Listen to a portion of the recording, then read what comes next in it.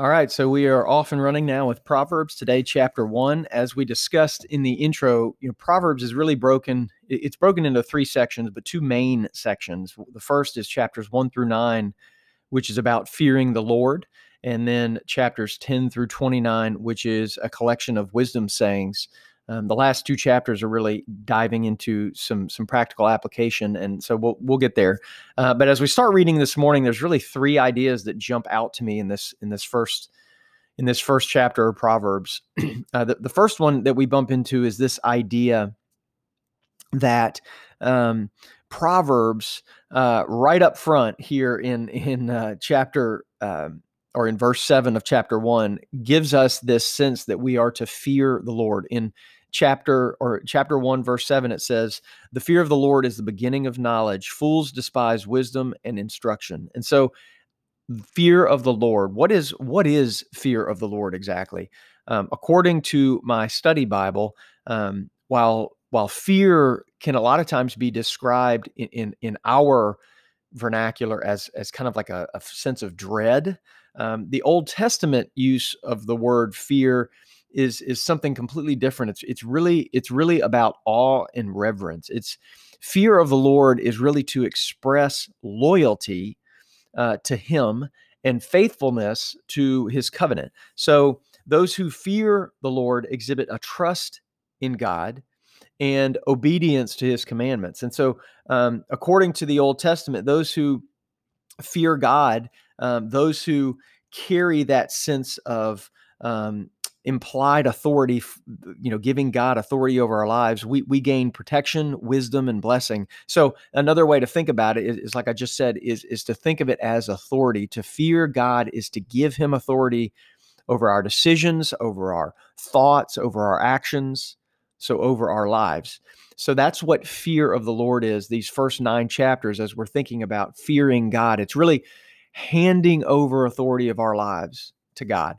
And then another idea that jumps out in this first chapter is this idea of wisdom being kind of like a path. It's not just a decision, it's a path down which we travel. And we will see this come out a whole bunch as we go through this, that living in wisdom is the accumulation of good decisions that lead in the direction of right living. It's not just a decision, it's a collection of decisions. It's more like a path. It's like going down a road. And for most of us, 2 steps forward and 1 step back is about as good as we can get, because we're broken and we're in need of help. And so that's as good as most of us a lot of times may do. But that's really what it's about. It's about building and accumulating good decisions in our lives, being closer, further down the path of wisdom at the end of the day than we started at the beginning of the day. And the last overarching idea that I get from this chapter is this idea that wisdom is calling out to us. It's not like wisdom is hiding, that we have to go searching for it and looking really hard. It's right there in front of us at all times. In fact, it's calling out to us, but it has a price. And the price of wisdom is really humility. And that's why fearing God is the first step, because when we hand authority to God over our lives, when we transfer that authority and we say, God, I'm going to let you guide where I go, we are by default being humble. We are admitting that we need help. We are opening up ourselves to direction and to guidance. And that is the cost of wisdom. It is the only cost of wisdom, is humility, is being able to hand over authority and being able to recognize that we are not enough in and of ourselves. And that is a heavy idea, because all of us want to assume that we know what's best for ourselves. It's just part of the way we are wired. But if we're humble, we can receive wisdom. And in humility, when we're humble, we also, according to Proverbs, we can't help but hear wisdom. And so there's so much in this first chapter. It's so good. I mean, we could spend a week in this first chapter, but we got to, one at a time, we're going to move on through.